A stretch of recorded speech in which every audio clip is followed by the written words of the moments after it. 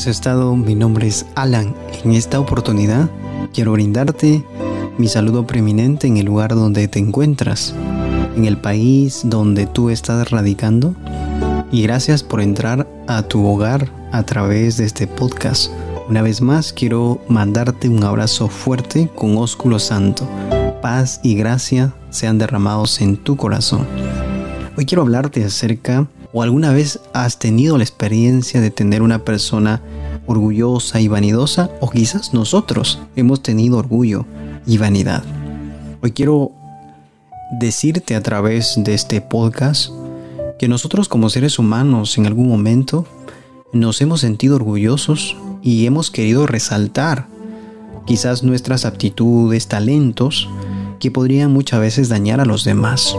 Pero ¿esto trae consecuencia en nuestra vida? Claro que sí. Acuérdate que el primer pecado que se originó en el cielo por un ángel hermoso que quiso resaltar y sentirse mejor, y aún el más importante, y dice que nació orgullo dentro de su corazón y pecó por causa de su hermosura y contrataciones. Se corrompió y vemos que el orgullo y la vanidad enferman el alma. Hoy quiero contarte una historia, y esta historia es una de las fábulas que me enseñan cómo no debo ser orgulloso ni vanidoso. Dice que había unos ratones que querían estar mejor organizados. Vamos a meternos en esta historia. Había un grupo de ratoncitos que querían tener una organización dentro de su grupo. Así que ellos eligieron un día algunos líderes dentro de todos ellos. Todo fue bien por un tiempo. Los líderes ayudaron de verdad a encontrar mejores maneras de conseguir más alimento y librarse así de la persecución de todos los gatos. Todos en el reino de los ratones se sentían felices, contentos. Pero con el paso del tiempo, los ratones líderes se dejaron atrapar en su orgullo y sentido de gran importancia. Querían ser resaltados, ser vistos, ser importantes, que lo aplaudan. Y dijeron un día: nosotros somos los líderes aquí y deberíamos tener títulos y privilegios. Deberíamos vestirnos con bellos uniformes y llevar medallas apropiadas. También convendría que llevásemos sombreros de copa a fin de que todos nos vean y nos reconozcan inmediatamente. Qué hermoso, ¿verdad? Ellos querían sentirse muy importantes. Entonces lo dijeron y lo hicieron. Se pusieron sus uniformes, sus medallas y sus sombreros de copa. Se les veía magníficos y ellos se sentían muy orgullosos. Quizás algunos levantaban la cabeza, el pecho, pero se creían mejor que los otros. Pero un día el gato dice que lanzó un ataque por sorpresa. Entonces todos los ratones comenzaron a correr para salvar sus vidas. Pero los ratones líderes se movieron con lentitud porque los uniformes y las medallas les estorbaban mucho para correr. Pero aún peor, cuando llegaron al agujero y quisieron meterse para protegerse, encontraron una sorpresa. ¿Sabes cuál fue esa sorpresa? Los altos sombreros que se habían puesto de copa, dice que les impidieron no poder entrar y salvaguardar sus vidas. Así que el gato dice que lanzó un zarpazo y comenzó a disfrutar muchos ratones aquel día. Y dice que la comida fue muy suculenta para el gato. Aquellos ratones vanidosos murieron atrapados por su propia vanidad. Claro que sí, murieron atrapados. Jesús señaló este problema en el Sermón del Monte. Y este problema pasó en un pueblo religioso de fariseos y escribas y algunos sacerdotes del templo. Jesús dijo: guárdense de hacer vuestra justicia delante de los hombres para ser vistos de ellos.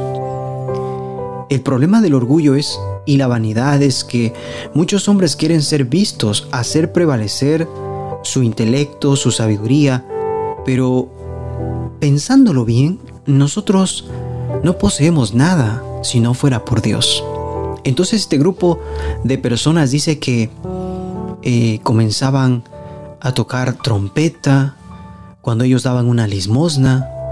Dice que cuando ellos oraban, dice que oraban fuertemente en las calles.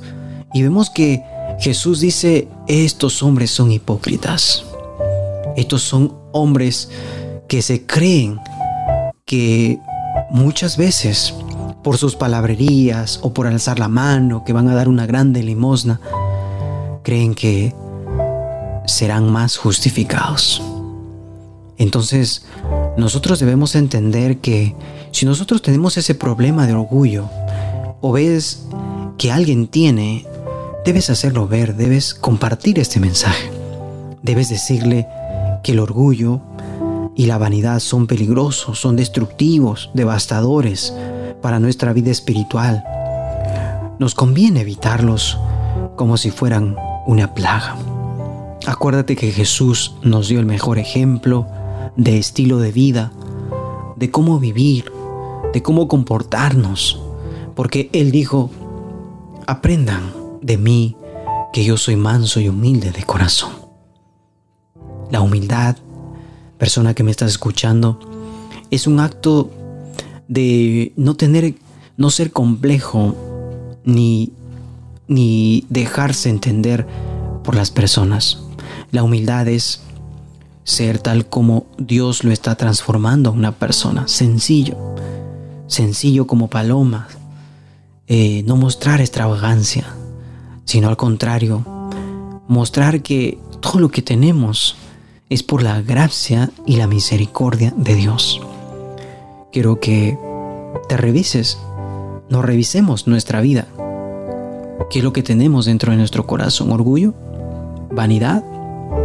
Pues pensemos acerca de esta historia de aquellos líderes que querían resaltarse en todo el grupo y les sucedió un problema grave.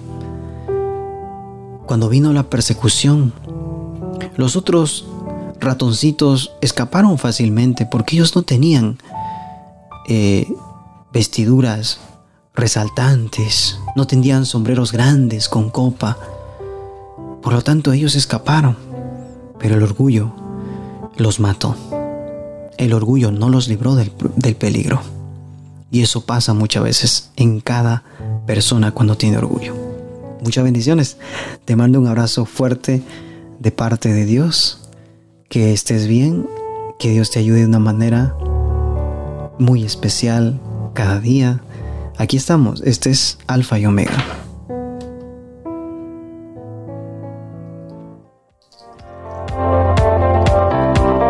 Alfa y Omega es un programa de radio para todas las personas que nos están escuchando en diferentes partes, en diferentes lugares. Le damos la bienvenida a diferentes personas que se conectan día a día a escuchar la radio podcast. Alfa y Omega es un programa que nació del corazón de Dios.